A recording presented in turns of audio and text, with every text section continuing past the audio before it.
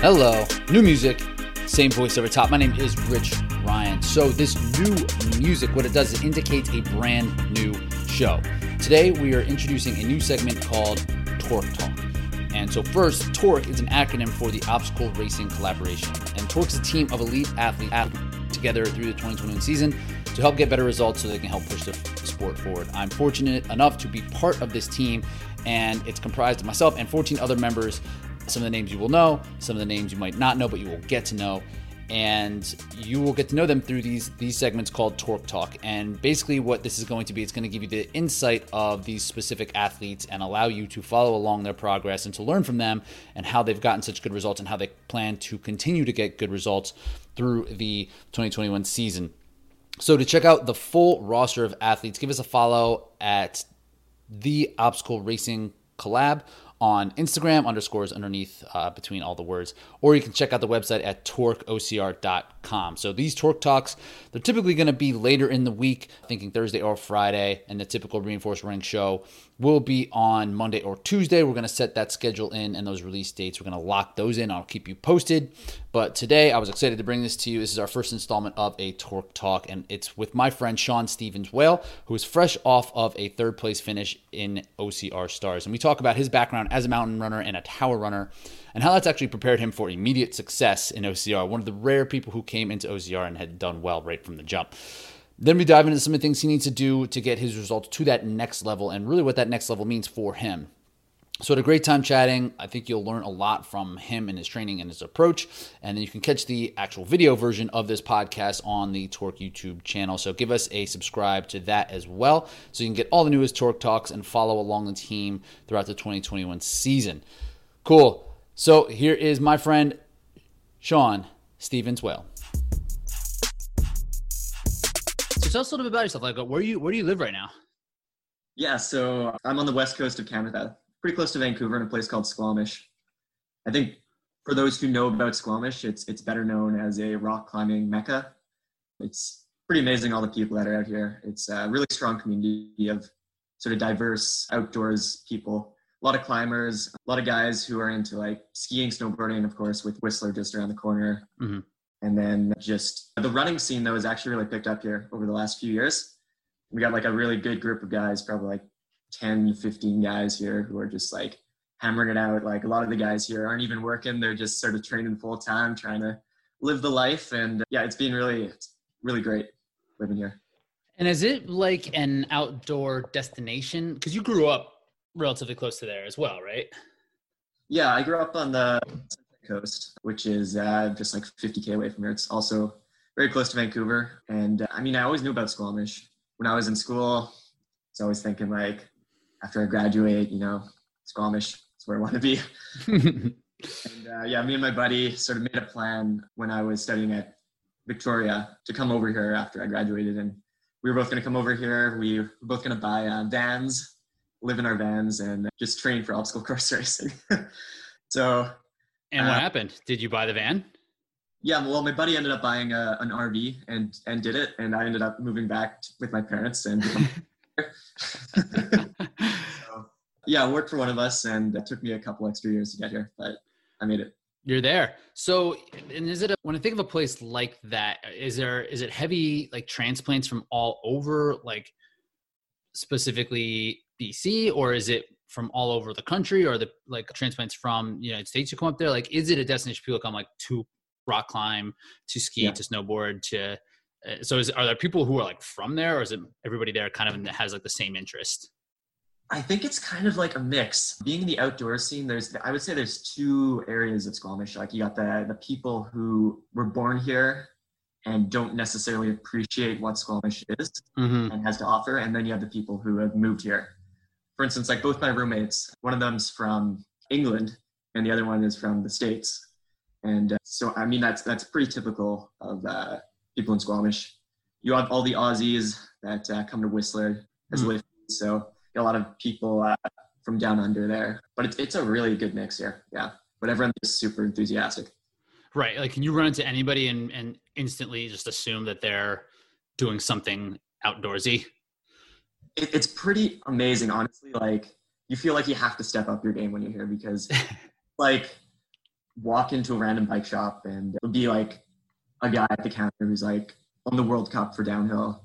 And then, like a guy in the back who like rock climbs or boulders professionally.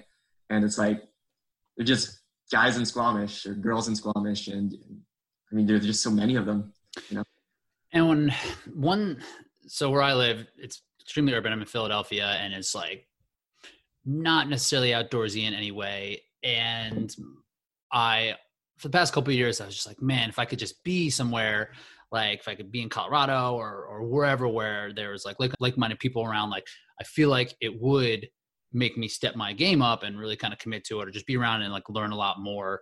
And was that the case for you? Like when you moved to Squamish, did your game elevate? Well, that was the idea. The execution, how did it do? Yeah. No, like a couple of my buddies who lived here when I first moved, they're super hardcore like ski mountaineers.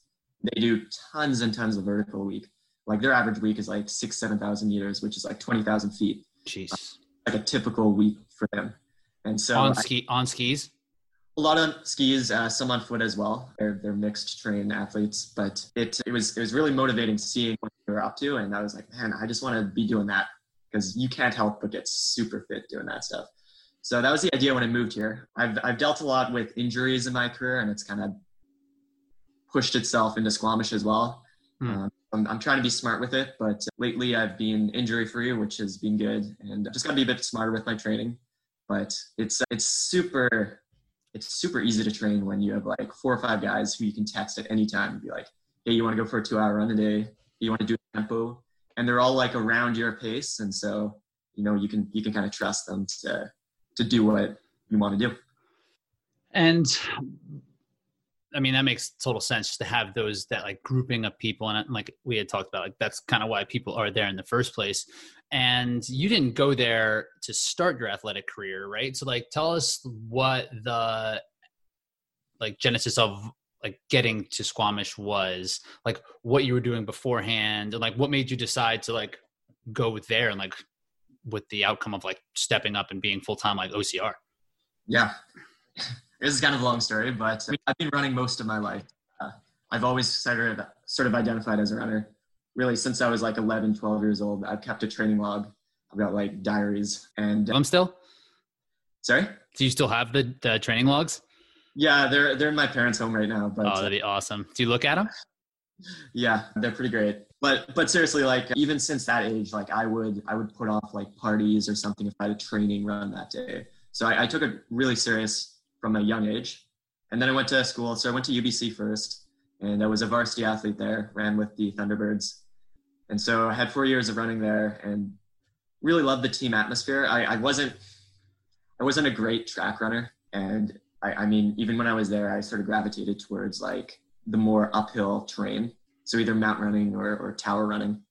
And then I moved on to University of Victoria, where I met Chris Swanson, who ended up being my roommate for 4 years. And Chris is one of the OGs in mountain running in Canada. He's been on the Canadian team like 10, 15 times. I don't know. Anyways, it was great living with him because we were very like-minded and both very focused. And so both sort of had the same goals of, become the best mountain runners we could. And he, along with I, had a litany of injuries, which fortunately kind of stalled his career a bit. And so in 2015, heard about Spartan. And at the time it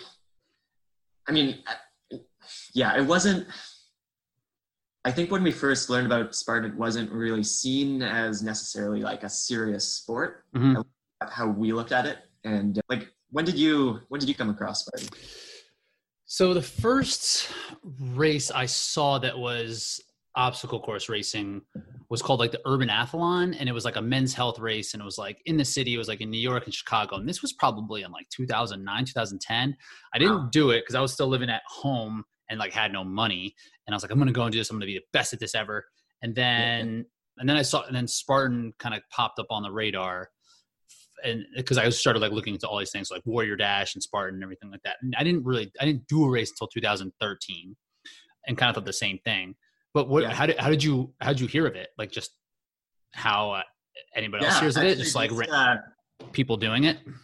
Yeah, I actually heard it. I was like doing a couple races that fall, and I was talking to a buddy of mine, Gary Robbins, who is sort of a race director in Vancouver, very well known. But he knew the director of the Spartan event.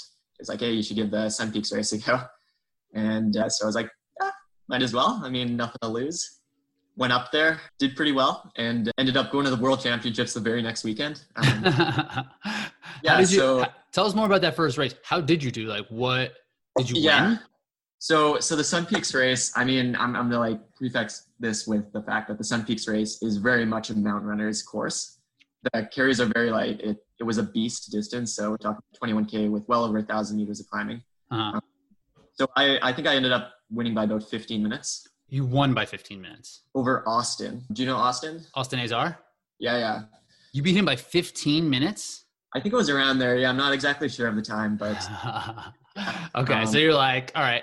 Well, and if anyone's going to be prepared, like I've found that the people who do have the easiest transition are those who are familiar with like trail. But it's hard for like younger people to really have that type of background, but you were dead set on that. It seemed like even from when you were at university of like, that's what you wanted to do is like be that way and train that way. So it makes sense that you're able to do it. Did you get all the obstacles? Yeah, I hit the spear, which was surprising. I'd never thrown a spear before, and I was like, that was easy. Little did I know, like my spear throw percentage is like under 50, but beginner's luck, I guess. Yeah. The only one I didn't get was this, there was a sled pull, and it was like, there was like deep mud right at the top of the course, and I just couldn't get the sled moving. Did they make you burpee that one?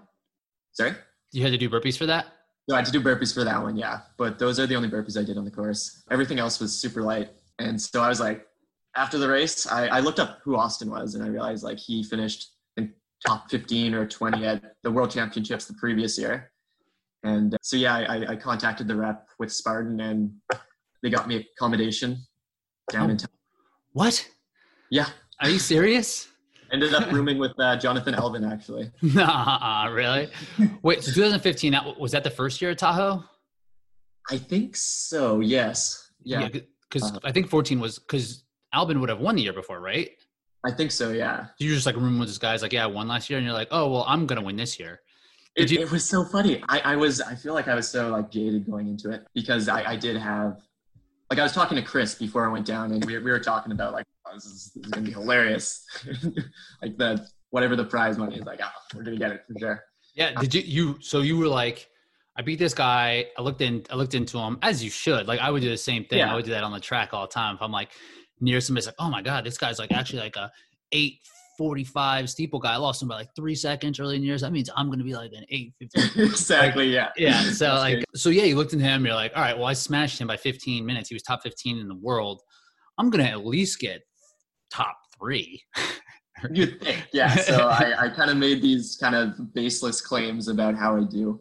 And yeah, it was actually funny because I was talking to Jonathan prior to the race, and like we didn't really talk that much, but I was like, hey, who do you think would be the best in the world at obstacle course racing if anyone could do it?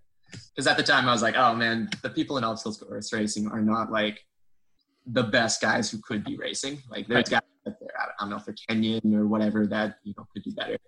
But just on reflection, I just feel like that was really stupid of me. Was he like me? Like I am the best and that would be at this if anybody could do it. What did he say to you? Well, in essence, that's what he did say actually. But I mean, if I'm being completely honest, I literally think Jonathan Elvin, anyone in the world could line up to race, and I think he would win. But I know what you mean. Like you could say like, okay, if Galen Rupp did some pull-ups, you know, ran on some trails, yeah, like his capacity to do work, you would think would translate over to obstacle course racing. Just the way that, you know, guys like myself or like Nick Riker on the team, like guys or Nick Masick who have like this big capacity to do work, but not necessarily the work that needs to be done. Yeah. You would think there are people who would be able to do better. Or like you said, the Kenyans, Ethiopians, like, yeah, have them carry some rocks for a while and see how it goes. But totally, it doesn't really seem to always work out that way. No, I mean, like you look at a guy like Max King, who, like, he's a really strong guy, and he is like an amazingly well-rounded athlete, like world mountain running champion, like 8:30 steeple guy, like 2:14 marathoner. Like he's got crazy range. And I mean, he stepped up in some of the Spartan races, and I don't think he's done that well. He's done about as well as he would in mountain running, you know, like he doesn't do better, you know, he's not dominating, because if he was, because you would think for someone like him who has, if he had the ability to come in and win Spartan, the money in Spartan is probably as good as mountain running. Oh, right? It's way better. It's better, right? So like, it can't come down to a money thing for someone like him. Because if he was going to dominate, he would be here. Absolutely. Yeah. So, okay. So you talk shit to Albin. Yeah. And he doesn't win that year. Killian wins, right? That's right. Yeah. How did you do? Well, a lot worse than I thought I'd do, but on reflection, actually not that bad. Yeah. I mean, I started, it's at altitude, and I'm not the greatest altitude runner to begin with. So What's a Squamish? Is it basically sea level? We're at sea level right here. Yeah. Mm-hmm. So yeah, it kind of crushed me right from the start, to be honest. And the Herc hoist was pretty early on that year, and wasn't able to get that up.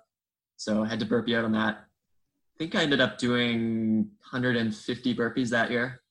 That was when it was flipped, right? That's when it headed up the big steep hill first. And then the first climb that is now, I think, was the second climb. At least when I went the next year in 2016, and that's how it was. Like we shot away from the gondola. I'm not sure what direction in the world that is, but yeah, I don't even know if we went. Man, it's kind of all a bit fuzzy now. I can't even remember if we went over the small climb or if we just did the big one. But anyways, yeah, it crushed me. And that 150 burpees is a lot of burpees. You're like sore from like burpees. Brutal. Yeah, I remember the bucket carry. That thing like gave me nightmares for months. I'd never experienced pain like that in my life. Like the bucket carry was right near the end, and I was starting to get a bit of momentum back. I was starting to pick off a couple guys, and I was like, okay, could still like end up maybe rallying for top 10 or something. But as soon as I hit that bucket, man, I just got destroyed. I think that bucket took me like half an hour to get there. Man. But, yeah. That was like, that's fill your own bucket, hold it in front of you. Hold it in front of you, just like your back is on fire the whole time. Can't really put it down. Like, yeah. Yeah. Every time you put it down, you're wasting tons of time. So it's not really efficient, but I mean, what can you do? So back then it was like, if I made it through a bucket carry without like dropping to a knee and like setting the thing down for a little bit, I was really excited about it. Like, cause I would always need to just like stop for a little bit. I don't remember last time I stopped for a bucket carry. I don't understand why those buckets were so much bigger than the ones that are now. Cause aren't they like the same size? Maybe they're filled with different material, or they're definitely the same size. We can't see what's in it anymore with the lid on there, but I don't know either. I mean, whenever it comes down to something like that, I just always assume we're just better prepared. You know, like that first year or two when I was at it, it was just still like run a little bit, lift a little bit of weight, but like, you know, it was like what I was training for, but not like to be the best possible version of myself in obstacle course racing. Yeah. So I just don't think I just probably didn't want to do it in training. I was like, this is stupid. I'm not going to do it in training. But now it's like, I'll do the stupid stuff for training. For sure. Yeah. So what place did you end up? I ended up 18th that year. Okay. So I was able to sneak into the top 20, which isn't terrible. Yeah, on reflection. Did Austin Azar beat you? You know what? I think he did. Yeah. Yeah. He's really good at that course. He's been like top 10 a couple times since then. Austin's such a beast. Yeah. I mean, yeah, he's an amazing athlete. Yeah. So after that, were you all in? Were you like, okay, like this is what I want to do? Because I mean, that like it sounds like the first race was maybe not the best representation, but Tahoe is also an extreme version of a Spartan race typically, or at least it used to be. Is like, all right, you're going to come here. It's going to be longer than most races, and it's going to be the most unfair that we could possibly make it. And it's still kind of that way. But yeah, what was that like for you then? Because were you training just for mountains? Because you had a stint there where you were doing specifically tower stuff too, right? Like what were you doing that year in 2015? Yeah. Before that first Spartan race? Yeah, I was actually in pretty good mountain running shape. I didn't go to the World Championships that year, but I was in pretty good shape going into September. And so I kind of went on a spree of races. I think I did like 6 races in 6 weekends. And so it got pretty crazy. But yeah, I do feel like with the Spartan races, I think at least in most courses, having like a strong running or aerobic base is probably like the most important thing, assuming you have all the other characteristics already. Mm-hmm. And so I do feel like, I mean, 18th is still my best finish at the World Championships.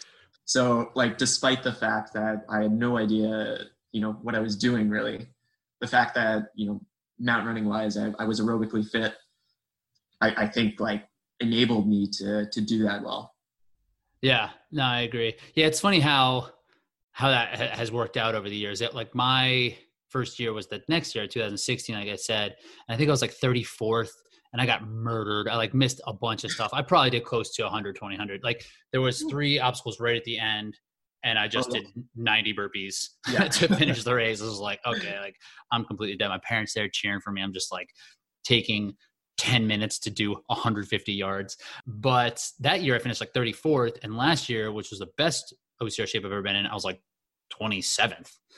So like there's not that much, just like the sport is just really getting more and more competitive. Do you feel like that is the case, or do you feel like, has it been injuries for you that is more kind of the reason why you haven't outperformed that first year? Or what do you think has happened that you haven't gotten beyond that point? Yeah, I think it's a little bit of A, a little bit of B. I definitely do feel like where I am now, if like obstacle course wise, if I was to be in the same shape, I think I would obviously have done much better that year. But at the same time, the depth is definitely increasing. So, I mean, it's hard to say exactly how much, but I would say like maybe a 15th then would be like a 25th now kind of thing. Yeah, I think that's fair. Internationally, things are getting much better too. And I mean, even domestically, there's a lot more depth. Like, yeah, anybody, but it could be a mix from that 15th to 25th, like depending on what happens that race, you could be totally in any one of those spots. Yeah, I think what's most impressive almost is to see the guys who are on the top consistently on the top. I think just considering the variety and the diversity of races and how much can go wrong in a race, to see the same guys like floating to the top is really a testament to maybe how they prepare, but also like their fitness all as well. And I mean, that would be great to do, but at the same time, just looking at it, you're like, oh man, if I could have one top finish, that would be great. Yeah. Right. What do you think that is? Like, as I think about this sometimes too, like that, how is it that it is the same couple of people who do get a lot of the attention and get a lot of the accolades, like they still perform the best over and over? Like, what do you think that do you think they're doing anything, or how do you think that they've maintained that with the amount of depth and new talent that comes in every year? Yeah, it's honestly kind of perplexing to me. Obviously, you have to grant them that they're probably in some ways just better, but obviously, I don't like that answer. I'm like, no. Yeah, no, and I don't really either, because like both of us, like we definitely want to be at that level, and you can't be thinking like that. And I don't necessarily believe that's the only reason, but I think just the fact that I guess they prepare, I don't really get it. And what I don't understand most, I think, is how some of these athletes are at the top at the beginning, middle, and end of the season. How they can hold this peak for like 4 months, because it's like for a couple weeks and then we're done. Yeah, it's like how is their base level of fitness better than my peak level of fitness? Yeah, I think that's the most perplexing part for me. But yeah, because and I think that's something that kind of handcuffs me, or has in the past, in terms of like trying to approach this like it is the same as any other sport with like a 3-month season, and like just trying to figure out like the best way to maintain like a generalized fitness, and then maybe have one big build to like really, really knock it out. Because it doesn't make sense to train that way from a traditional endurance background. But is mountain running like that, or do you kind of follow the same type of beats that you would in like a track running, where it's like a base phase and then like a sharpening phase, whatever, and then like a taper kind of thing? Or like, Is Oh, that, totally. is Yeah. it the same? Yeah. It would be pretty much the exact same as sort of a track background. I mean, the big races usually happen in the fall or late summer. And so typically you'd have like a spring build for a peak, maybe in like April, May even, which is usually like for us in Canada, like the Canadian Mountain Running Championships. Then you'd have a couple weeks off, and then you'd kind of just build for September. Hmm. And, yeah. Have you found that challenging in terms of obstacle course racing? Like, do you fight the idea of like trying to be in shape all the time, or like how have you changed your training at all? Have you changed it much, or like what's that look like? Yeah, I think trying to do both at a high level is very hard, because with obstacle course racing, you do need a bit of upper body strength, Mm-hmm. which is completely useless for mountain running pretty much. Like you want to be as light as possible. I definitely prefer having sort of the all-around fitness. It's nice to have a bit of upper body strength just to do other stuff with as well. So I think in the last few years, I've definitely leaned more towards obstacle course racing than mountain running. I've kind of used mountain running as a tool to get fit for obstacle course racing. So just like the workouts in the gym I do, mountain running kind of provides sort of this carrot to get fit for the running aspect of obstacle course racing. And I feel like that's kind of worked for me pretty well. So how do you know when you're fit for OCR then? Because like that's something I have a terrible time doing. Because how I know I'm fit is like, oh, if I can run this pace for this long on flats, like I don't have a great barometer for my fitness before I actually perform for obstacle course racing. You know, it's like sometimes I go in and I think it's going to go well. It doesn't. Sometimes it's the opposite. You know. Right. What have you found? Do you know when you're fit for OCR? Oh, not really. I mean, my barometer for if I'm fit for OCR is if I'm fit for running.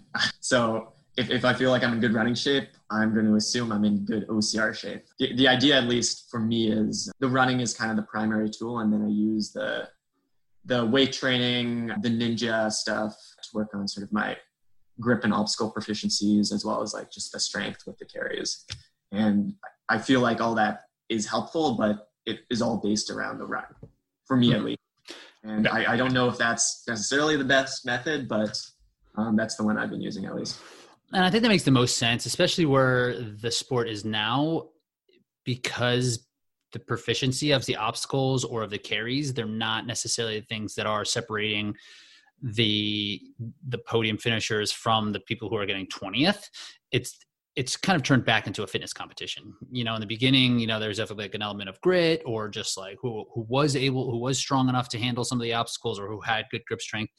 And now it's like, you don't need that good of grip strength. You don't really need to be that strong. So it's like, it's back to fitness, it seems like. So I think that is like the appropriate way to kind of go about it. Yeah. So when you think about what is stopping you from becoming that like next level, getting to a podium at a world or national level, whatever it is, what do you think that is? Like, what do you think is holding you back? Yeah, I think for me personally, I would say the number one thing I think that would help is being a faster runner.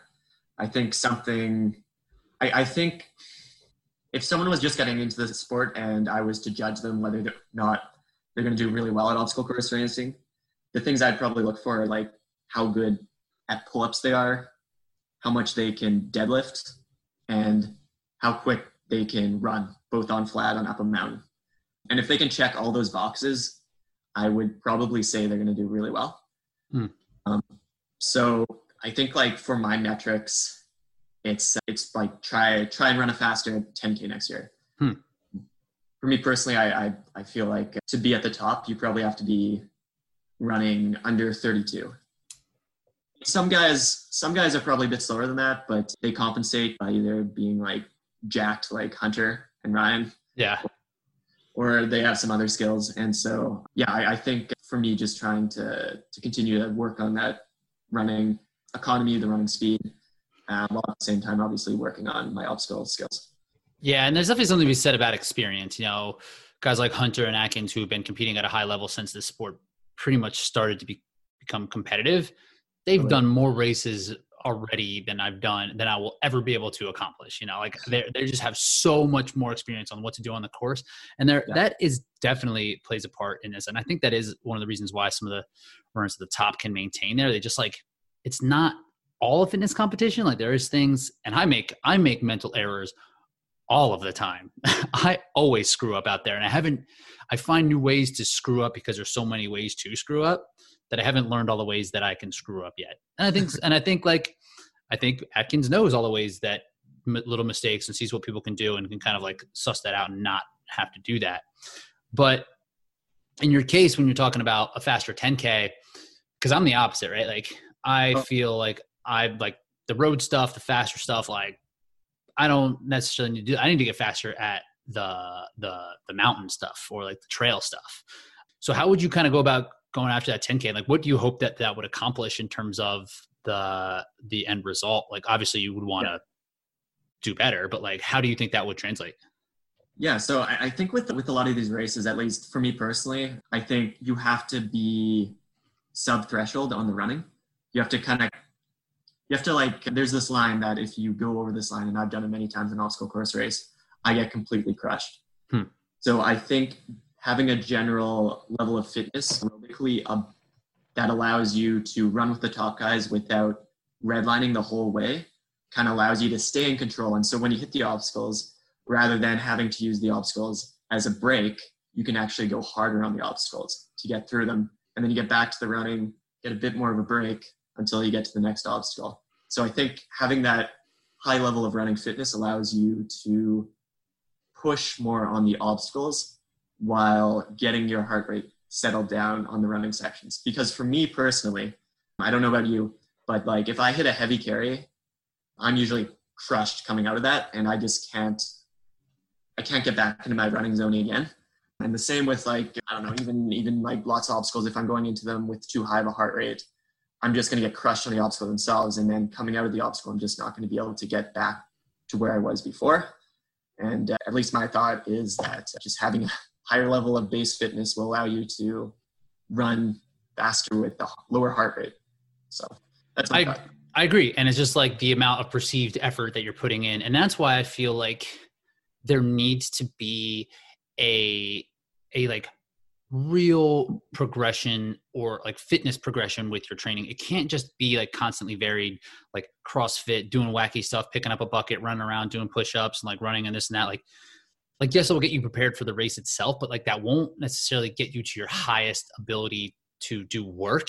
Where like if you were to do like a 10K progression or, you know, like a half marathon training kind of block, like your ability to do work will improve. So that should make your perceived effort less when you're out on the course. So that's what, like, I am a big believer in like having those things in a training plan instead of it just be like all doing burpee runs or whatever.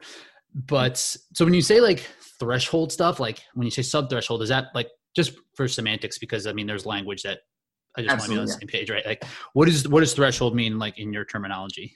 So like below lactate buildup, pretty much, where I can flush everything out, pretty much like zone 3 running rather than like zone 4 running. So like something you could do for like an hour, right? Like at least an hour, probably even longer. Got it. So like something like a half marathon pace. Exactly. Yeah. Something comfortable. Comfortable but hard, right? Comfortable but hard. Yeah. Yeah. Like okay. I don't know with you, Rich, like, cause you are such like a talented runner. Do you like when you go into a race, do you find like the run at the start is really cozy, and like where do you struggle? It's almost 100% terrain based. Like I don't navigate well through like the woods or like through like rocky downhills in particular. Like climbs are fine, but it ends up being the terrain is where I will kind of lose rhythm. And that is where it's a struggle. And then I can't quite access the like running fitness that I've built because I'm so concerned because of my lack of skill to like navigate the terrain, you know? So that seems to be where I lose a lot of ground. And like a lot of times I'll finish the race and just be like I'll be tired later in the day, but I don't cross the finish line like just dead. Like I've never like kicked to the finish line to the point where it's like, this is everything I have, like how it feels at the end of a 5K, 10K, half marathon, whatever it is, where it's like, I cannot wait to finish. It rarely is that. It's more like, I can't wait to get off this course. That's how I feel. Like, just get me the hell out of here.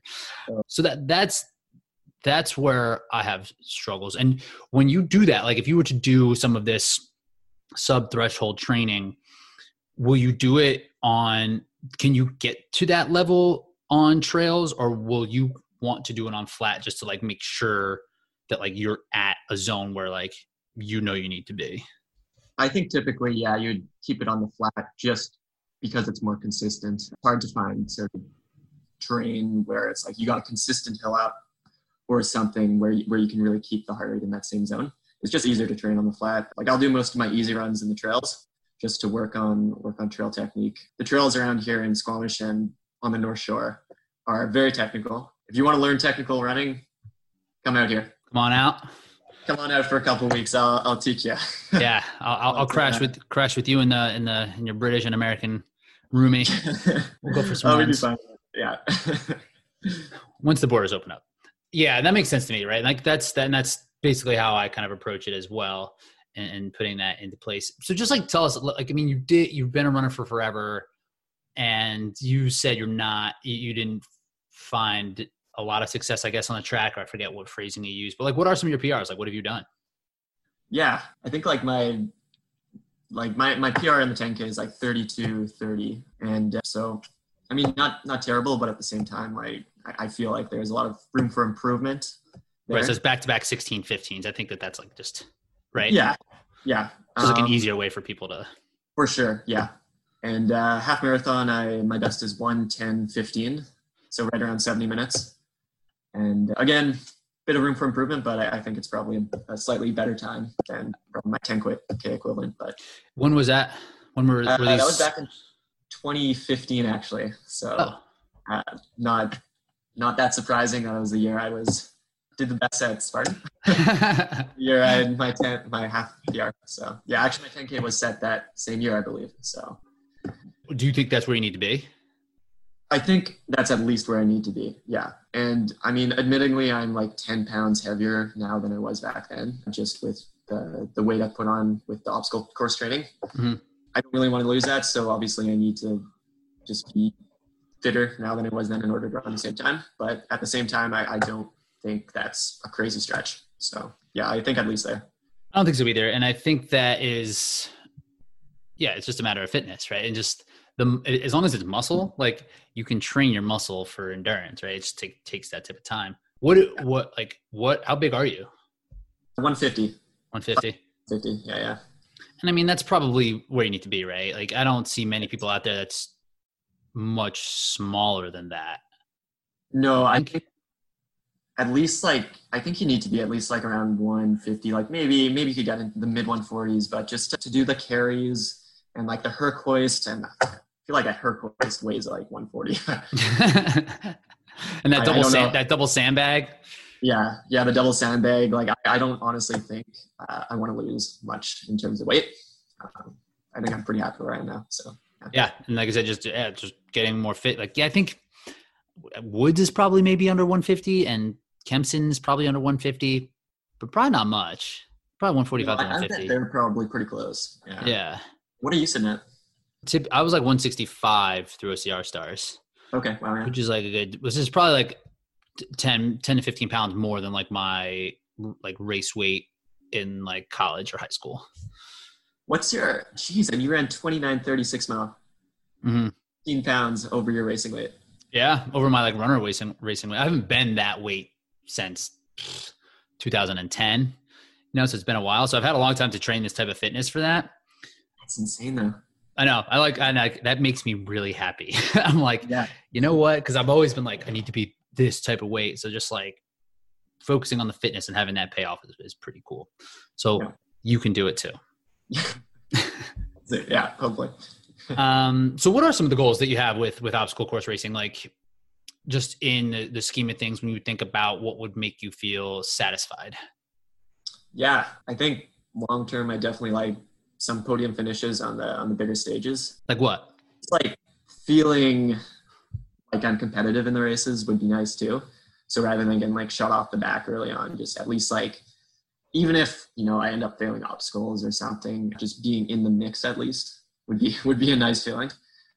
But yeah, I think long term, I mean, I feel like probably it's a goal with anyone who's racing Spartan at a high level. It's like podium finish at the World Championships would be cool. And same with like, the series championships, try and get on that podium. But yeah, I mean, nothing like too specific really. I think just try and keep improving and see where that takes me, because that's what I want to do.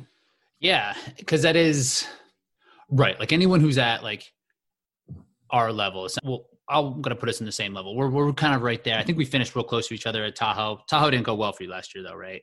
No. but you had some top 10 finishes at the U.S. National Series races, as did I on the flatter courses. So like we're kind of like in that same realm, and like I think the same way. It's like yes, and where I want to be is on that podium, and I don't think it's a far stretch. I don't look at the people who are at the top as athletes who are like superhuman. Like if I went to a mountain race against like Kilian Jornet or something like that, like I can't do anything about that. But in OCR, I'm like, I don't feel this way about those people. So I think that is a goal that is attainable and should be what we have in our minds. And, that's kind of why we've been talking now, is just like, how are we going to get ourselves there? But like, why do you want to do that? You think, like, when you think about like the reason that you want to accomplish those goals? Yeah. I think, I mean, there's a lot of different reasons. I think the fact is I'm a super competitive person. So, I mean, I see these carrots and I just want to chase them down, because it's something I can do. I also like the idea of being a professional athlete. And in order to be a professional athlete in this sport, you have to be on that podium, because you're not really making enough if you're not. Right. So I'd love to just do this full time. And I think to do that, you have to be up there at that level. So yeah, I mean, I'm definitely driven to do it, but I think most of the drive doesn't necessarily come from these extrinsic qualities, but it's just a fire within me that, I'm going to do the best I can do. And I have a vision of where I can be, and I want to be there. So get there. And is that always kind of a thing? Because you've done well in the mountain running, you've done well in the tower running. Is OCR an extension of that, of just being like, okay, here I am, I'm in this now, and I think I can do well, and I need to find out what I'm going to do? Or is there something specific with this that you're like, this is so cool, I need to just like go all in on this? I mean, I could honestly say that about mountain running and tower running too. I think both those sports are super cool. With tower running, like when I was young, I wanted to be an architect. I got a degree in civil engineering. Like buildings have always fascinated me. And so the tower running was just a cool extension of that, where I could really... Oh, no way. Just like nerding out. Yeah, kind of nerding out almost. Like when I go to the city, I'd be like just looking up at these high buildings anyway. So I was like, geez. I'm going up there. Yeah. But I think with like obstacle course racing, it's just so diverse. It's so cool to be able to, like, man, I grew up watching like American Ninja Warrior, like coolest show ever. I'm just like totally addicted to that stuff. And so, like right now I'm working at a ninja gym in Squamish. It's really cool, actually. It's a big place, but it's provided a lot of opportunities to improve my ninja skills, which I think really translates well to a lot of the obstacles in Spartan.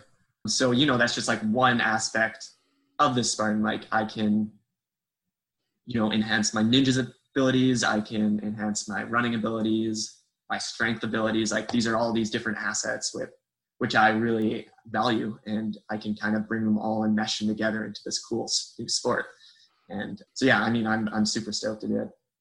Yeah. And I can relate to that. I like the idea, like whatever the competition is, like I'm going to be like, okay, I'm going to want to do as well as possible just because, but I just like the training. It kind of sounds like the same thing. It's like these different elements and you get to train for these elements to improve on those. And it's just like a little bit more interesting, a little bit more fun. And like, there's growth to be seen in a lot of different elements. Mm-hmm. And yeah, so you mentioned wanting to be full-time in obstacle course racing or athlete, whatever that is. Is that what you do full-time now, is working at the Ninja Gym? Yeah. So the Ninja Gym is my job right now, and it complements this awesome. So I work there as a coach, training the next Ninja Warriors. Sweet. It is just a fantastic place to train. And I've learned so much about my own body, how my body moves through space, by working there. Some of the other staff there are like professional parkour guys. One of the guys has like been a demo guy on American Ninja Warrior before, so he like knows the lay of the land. So just working with these guys has really provided a lot of opportunity for me just to learn how to get through obstacles really quick. I'm really excited because since I've learned, I haven't had a chance to actually use it in a Spartan race yet. So this past year, I've learned a ton about obstacle course proficiency, which I'm really excited about bringing to Spartan next year. And it'll be interesting to see, it's like if that ability to kind of move through space does help lower the fatigue of going through the obstacles, right? Like if it isn't, and if like it's the same fitness, say you run, 33 minutes for a 10K and that's your fitness, but you're able to get through those obstacles faster, or if it just makes you tired anyway, you still need to get better at running. It'll be interesting to see. Yeah. That people, so have you done like do you do ninja courses all the time then? Like where it is like Ninja Warrior style, just like a minute and a half or whatever, however long it is to get through things? Yeah, I did so I've done one competition just before COVID happened at the end of last year. Super fun. At the same time, kind of like the Spartan World Championships, very eye-opening. Yeah. I went in like, I thought I'd do all right. I ended up doing all right. I finished second in my category, but it was very interesting to see how being really efficient through every obstacle was so key to finishing the course, because it's so much more grip based than a Spartan race that you can get pumped, like flash pump, just like that. And so really making sure you don't miss a ring, making the jumps count, and so you're really hitting that landing. All this small stuff really adds up in Ninja Warrior. And it's something that I don't think as like obstacle course racers we care about that much, because I mean, yeah, you miss a monkey bar, you just grab it again. Doesn't really make a difference what way you do it. But in this ninja stuff, it's like, you gotta be efficient. You gotta like move through that space really efficiently, because if you don't, you're not gonna make it. Yeah, I can't imagine, because people say that to me sometimes who just don't really know, who like just know what a Spartan race is or sees whatever I post on Instagram. It's like, you should do Ninja Warrior. It's like, I need like 10 minutes of running to recover from my hands and grip before I can do something else like that. That is just like a literal sprint. Like I need a marathon when it comes to obstacle racing, not like a 100-meter dash. So I can't imagine how like even just missing one ring, it's like, well, that's it, because I don't have the capacity to do any more than that. Yeah. And then do races like the OCR World Champs, have you done those before? I did it back in 2017 was the one year I did it. I think Blue Mountain. In Blue Mountain? Okay. I think I was there. I think I did it that year as well. I got crushed. I was murdered at that race. Man. Same here. Did you? Both of them, the 3K and 50, like obstacles I've never seen before. And like it was raining, right? For the 15K in the morning. Yeah. The 3K, I don't think I even finished that race. I think that's the only race I've ever dropped out of. Even the Battle Frog races where, they got those crazy rigs. I always got crushed on the Battle Frog rigs back in the days, but I'd spend 2 hours and eventually I get through it. But, like this OCR, that short course, and that was brutal. I couldn't even finish that. It'd be a fun one if you can get back in, if it happens this year, it'd be a fun one for you. What are you thinking this year? I mean, we were talking a little bit before we started, like, what are you going to do? We're not sure. You're in Canada. A lot of the races are in the States, and, who knows what's going to happen in terms of opening borders, or, the case numbers are bad right now, but the vaccine's coming, so people are optimistic, I think. So say that the season is just going to happen. What are some of the goals you got this year? I think, honestly, I'm not super stoked about Spartan World Champs being in Abu Dhabi. Yeah, me neither. Because two things altitude I don't do well with, but the two other things I don't do well with is running in sand and running running in what? What was the second one? Heat. So unfortunately, those are two attributes which Abu Dhabi definitely has. So I don't know if I'd do that one or not. I think I'd see where my season's at. I think OCR World Championships is definitely something this upcoming year I'm interested in, because of all the proficiencies I've gained. I'd be really excited to try it. I think if I was in good running shape and my obstacle proficiency was where I wanted it to be, I could do pretty well on that one. So that would probably be a goal of mine. I know Tough Mudder is bringing back the 24-hour $10,000 prize purse. So Yeah. depending on what it is, might give that one a go. We'll see if Atkins decides to do it, but that could be a fun battle. Because you do well in the ultra stuff as well, right? Or you have had some good like 12-hour races, like the long. Yeah, I haven't done any 12-hour ones, but I did a couple. I thought you did 8-hour. Oh, okay. Yeah, the 8-hour toughest mudders, and those went pretty well for me. And each one I felt like I learned and I improved from as well. So kind of wish they had the 8 hours still, because that was kind of my bread and butter distance. But got to see how 12 goes now. Yeah, exactly. Yeah, because they brought back those as well. Those are still those are happening again. Okay, are they bringing prize money back with those too, or? I'm not sure, because they paid out like good money. That like when you were doing 8-hour ones, that was what, 2018 then? 2018, yeah. Did it take them forever to pay you? Oh, it took me like 9 months to get. Yeah. I did like the toughest series. No, tougher. Tougher was like they're paying out like way too much money. It was like $500 for any event, and it would be like nobody would show up to these events. And they were paying out like $2,500 for like regional races, and same thing, like nobody would really come out. Yeah. So they paid me like in 2 different increments, and it was like at the end of the year. It was like one was in December, and then one was in January. So it definitely had something to do with like the fiscal year. And it's like they just got themselves underwater. And I was like, this is not a great idea. But I don't know. If Spartans run the show now, so maybe they will. I haven't heard if they have money involved with it. Yeah, that would be great if they brought that back. But it's kind of like the same thing with Battle Frog, right? Like, I mean, I got into Battle Frog the year they went bankrupt. Man, the prizing they had, like, crazy, like 3,000 for first, or like something like that, like 2 and 15, and it was crazy because they had like 30 or 40 races across the states. So I mean, that's a lot of money they're dishing out. It's a good way to lose a lot of money. It is a good way to lose a lot of money. It's a good way for Atkins to gain a lot of money. Yeah, right. That's what it's with OCR. Sometimes it's just like when people complain about the money in OCR, I'm just like, you got to be kidding me. Like, you can't make this money anywhere else. No. I like, it makes me, I'm like, yo, like, we don't want them to take away this money. Like, I can't make a dime road running. Maybe I can make $100 here or there, but like any real money to be made, like I can't make $500 at any road race, you know? Yeah. Road running, especially, very competitive. Yeah. Like, it's crazy. I mean, obviously there's big money in the marathon if you're at that level, but it's cool that Spartan is sort of dishing out like they are though. And I 100% agree. I think it's great that, you know, we can have any sort of financial assistance through prizing. And yeah, I hope they keep it up. Totally.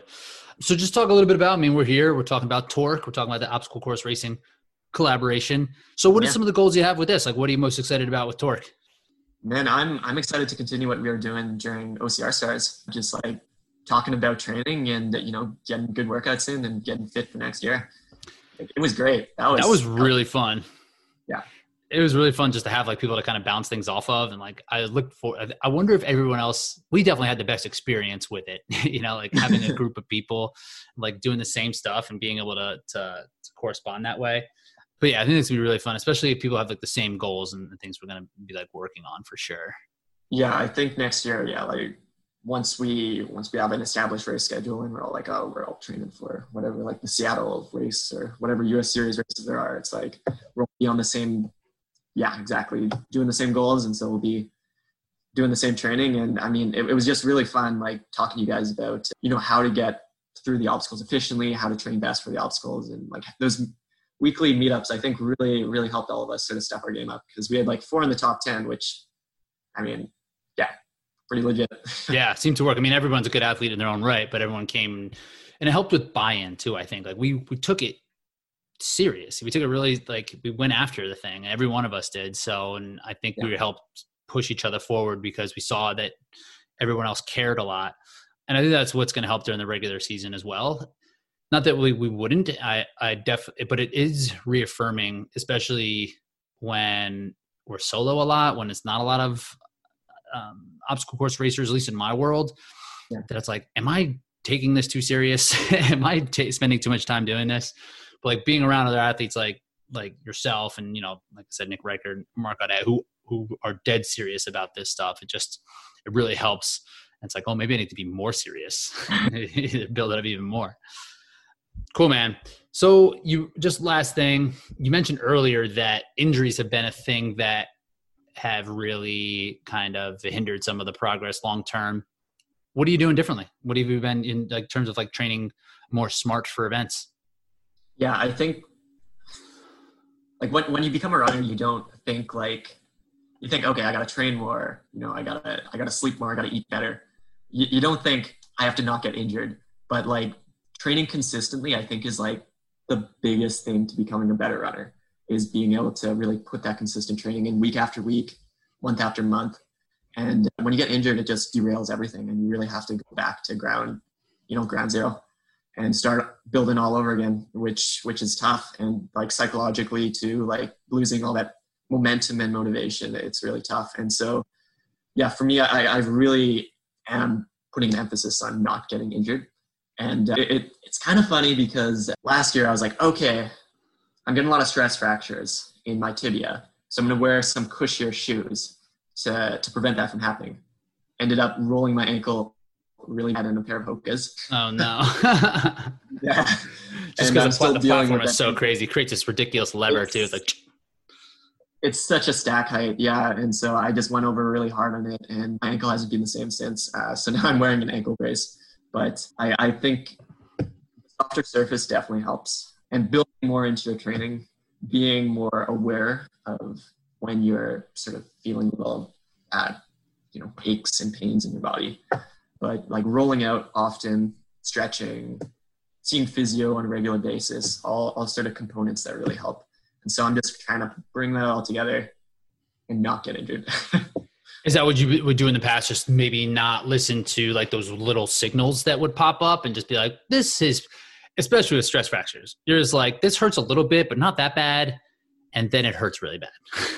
Yeah, I've had a number of stress fractures. After the first stress fracture, I kept running for like 3 or 4 weeks. I was in university at the time. I felt like I was invincible.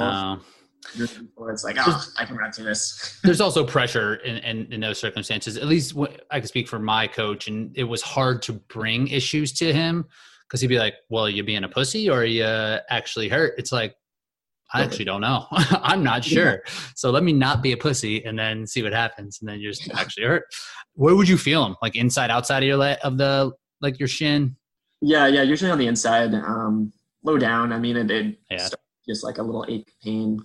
You're like, just sore from the run. And then, it kind of builds from there. So you definitely have to pay attention to those. But I think everyone sort of, as you become more advanced as a runner, you sort of figure out those little nuances with your own body, and you just have to be really aware of like where you're at in the moment. And I think a lot of people that maybe aren't necessarily right at the top probably don't utilize physio enough and sort of massage.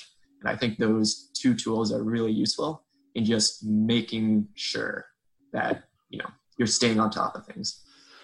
Sometimes they can open your eyes up. It's like, or like if they're going over and you can find a spot that is extra sore, extra tender that you might not feel. Like that happens to me like on the outside of my calves, like up toward my knee. Like I'll end up being incredibly sore there to the touch, but not while I'm like running, or it doesn't ever really manifest and in that actual spot, but it might manifest somewhere else, like the actual pain. So like if I go to someone like a massage and he goes over that, it's like, oh, I am extremely sore there. Or like in my back, a lot of times that happens. So I agree. It's a good tool just to have almost for like awareness. Totally. And the thing is, the body is connected too. It's not like just because you got a pain in your leg, the issue is actually coming from your leg. Literally could be coming from your head. I mean, right. I've found like it's really good just to have like a one over the entire body, just straighten up everything up. And usually that kicks everything back in line. I've had some crazy experiences with like different types of therapy. I went to this practitioner that's like NKT, like neurokinetic therapy.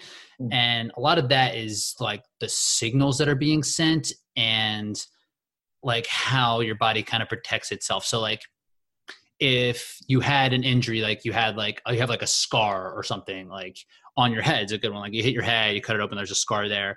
It's like, if you think about that scar, touch that scar, you'll become weaker like in your legs. And this guy goes through this practice and is like, think about like, he'll like touch something and then we'll be like, now apply pressure to my hand with your legs. And it changes in an instant based off of like the different signals that are being sent in different areas. Wow. So it's like these like injuries that happen. And for me, it was like, I sprained my ankle when I was like 14 and I was getting really bad plantar fasciitis because my body didn't trust myself to like supinate out properly. So so my proper range of motion wasn't fully activating. So I had to like kind of train myself to do that. And it went away like in 2 days. And I had it for like, a year. And like, he was like, well, your body's kind of protecting itself. So like, that's just like there's so much that we can learn. And there's so many things that you can find out about yourself if you just take that time. So I agree with you. It's like, just spend some time with people that know what they're doing so they can kind of open up your eyes to that. Yeah. Body's a complicated place. That's for sure. Yeah. Well, cool, man. Well, we'll check back in. We'll do these periodically so that we know how your progress is coming along. I mean, it's such a strange time now that we're not quite sure, but when the goals start to be more concrete, we'll check back in and we'll keep these things rolling along, man. So where can people find you in terms of socials, or if there's anywhere good way to follow your progress? Yeah. I stay on the DL pretty hard, but you post sometimes. I post sometimes, yes. On Instagram, I'm verticalrunning_A. That's the Canadian A, EH. I do have a YouTube channel, Sean SW, that you can search up, and hoping to post some videos eventually on there too. You got the bear fight on there, right? I got one of the bear fights, not the cool one, but the other one. So the less cool. But it still has like 1.2 million views or something, right? I think it's coming up on 3 now, yeah. Oh my God. Because I saw you had a shit ton of followers when we were going on OCR. So I was like, huh. And I went and checked out and I saw that one was on there. I was like, oh my God, I didn't watch it. Yeah. But so you've been attacked by a bear twice now? Yeah. Well, I mean, the first one I wasn't attacked. A bear just jumped out at me and I put it on GoPro. So I'm really surprised that went as viral as it did. I think maybe my own reaction kind of created the around it. I was like, oh shit, like a very, very raw, cathartic reaction. But it was nothing compared to the other encounter I had with the bear where I actually got into a fight with it. But so, yes, this is something we didn't mention about Squamish. I think people think this is a thing. I don't have to think about bear encounters often. So yeah. What do you do you have training on how to deal with a bear? Yes. And did you use it, or did it come back to that raw animalistic response like you had for the first time? Like, what happened? Yeah, well, I think I got to start saying like black bears, typically no problem with them. I've encountered many before. I've encountered a bunch this year. Usually when you see a black bear, it's doing its own thing. You're doing your own thing. You just act in the same place at the same time. Like the trails here too, they're quite popular. And so if you are running in Squamish, I would not worry at all about animals. Right. I don't carry any sort of protection myself, at least in black bear country. If I was in grizzly bear country, yeah, I'd be carrying some mace or bear spray for sure. Where is that? Is that just more off the beaten path? Or is it more north? It's more north. And so grizzly bears typically don't have territory in Squamish. Once in a while, you'll see one coming in, but it's pretty rare. And so typically you don't have to worry about grizzlies around here. Anyways, yeah, going back to the bear encounter I had, I was just running easy up a trail, heard something behind me, looked back.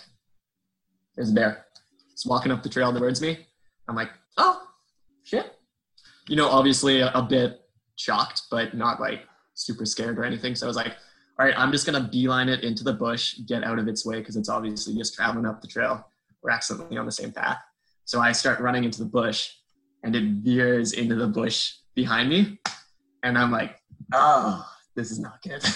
And there's distance between you two at the time? There's a bit of distance. I mean, we were talking maybe 5 to 10 meters. Not much distance. On me. Yeah. So it was, at that time, I kind of knew okay, something's going to happen here. So rather than probably what I should have done is turned around straight away and stood my ground, I kept running. And it kept gaining on me until it eventually got right behind me and its paw came up and swatted my back and ripped my shorts and my underwear. Did you go down or were you up? You just ripped it? I was still running at the time. So it was behind me and it kind of clawed at me. And then after that, I turned around to face it because I was like, okay, well, obviously now, I can't keep running. I'm fighting this bear. Gotta fight this bear. This fight. Yeah. You don't just throw swings at me. Now it's going down. No, now shit's getting real. So yeah, turned around. Then I immediately trip over a stick because we're just in like the woods. We're not even on trail right now. We're just like randomly in the woods. Like couldn't pick a worse spot for a bear to attack me. Like he has the upper ground. He has the upper hand in terms of terrain. Yeah. So turn around, trip on a stick, fall on my back. The bear actually jumps on top of me. And I'm like, oh man. So I found a stick on the ground and I swatted in the face and it backs off, giving me enough time to get up. And so now we're like in this jousting match where it's like coming at me and I'm backing away from it. And it probably like went on for about 10 minutes. That felt like forever, but it kept jumping on trees, like this aggressive like pounce. Would jump on a tree as like a fake attack, and then I would throw a rock at it and it would back off for a second, and eventually I got to a major trail and was able to get away from it. But I mean, this went on like for quite some time. Like at one point this bear was actually quite smart. It realized that I was trying to get back into civilization on this trail, so it actually ran around me in the woods to get on the other side of me. And so it forced me back into the woods. Whoa. Like, the outlet. I was like, oh, you're not doing that to me, bear. So by this point, like me and the bear, like I felt like we had a pretty intimate connection going on. Like I knew the bear and the bear knew me. And so I just kind of ran at the bear with a stick and it jumped back into the woods, allowing me to get by it. But I realized at some point that, the bear was bluffing to some extent. Like it wasn't like if it wanted to really kill me, it had its chance. Like we were obviously in some sort of battle, but I didn't feel as threatened as I did at the beginning. It almost became like the norm. And so I just kind of did what I could to get away from it. And upon like when you think about it, I mean, I bet it didn't take long for you to think about this. I thought about it right away. Like, what do you think the bear was doing since you know him so well? What was like,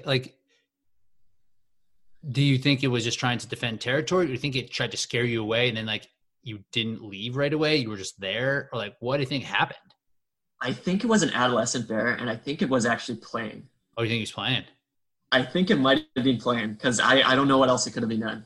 It's like, obviously it was charging me, but I don't know, maybe it was just, that's its way of playing. I have no idea. But I feel like didn't seem like it was defending anything. It was just like, something to do. And I think once I probably broke a couple of its ribs and gave it a bloody nose, it probably was like, okay, this isn't fun anymore. Right. It's like, oh, I thought we were playing. Yeah. Yeah. It's just, I guess they're like the same as humans, like middle school kids. Those are the ones that, I don't want to mess with them. They'll be like the meanest. Like you never know what they're gonna do. Totally, yeah. Middle school bears don't know how to play that well with humans. They don't know what they're doing. Yeah. Man, that is a crazy story. But the YouTube one is just you just saw one. Yeah, it just jumped out at me. I mean, there's no contact made. It was just my reaction. I think that really got the views. But I'll take them. Do you worry about? Yeah, you got to show Spartan. And be like, you see all these freaking views? Yeah. Pay me. Invite me to the Spartan games. Do you worry about bears now? Like, is it a worry or is it different after that? Was there a running life before that encounter and after that encounter? Or is it still kind of like, I can't worry about it? I think it would have been more traumatic if the event had have unfolded in like 10 seconds. But since it like lasted for 10 minutes, I became almost like accustomed to it. I was almost able to go through the trauma while it was happening. Yeah. So, I mean, I've seen lots of bears since and I've had no problem with them at all. So. You have a greater understanding than most. Almost. Like I feel like bears and me sort of understand each other now. Yeah. I wonder if there's a community of people who have been through this that you can speak with now. And you can talk about how well you understand bears with them because no one else knows. No. You're in a small community now. Yeah. Well, cool, man. We'll link to your IG and YouTube, all that, and the show notes and everything. But yeah, man, I appreciate you taking the time. I'm super excited that you are part of this team. I think it's going to be awesome. I mean, the athletes that we have and just how open everybody is and just how excited that it all is. I think it's going to be a really fun season once it starts to play out. Yeah, we have an awesome team, and it's great that you're spearheading this, and the time you're putting in is awesome. So I think we all really appreciate it. Thanks, man. Appreciate that. Cool. So we will be back with another one shortly, but yeah, I'll press stop and we'll stay on here, but that'll be all. So we're signing off. Yeah.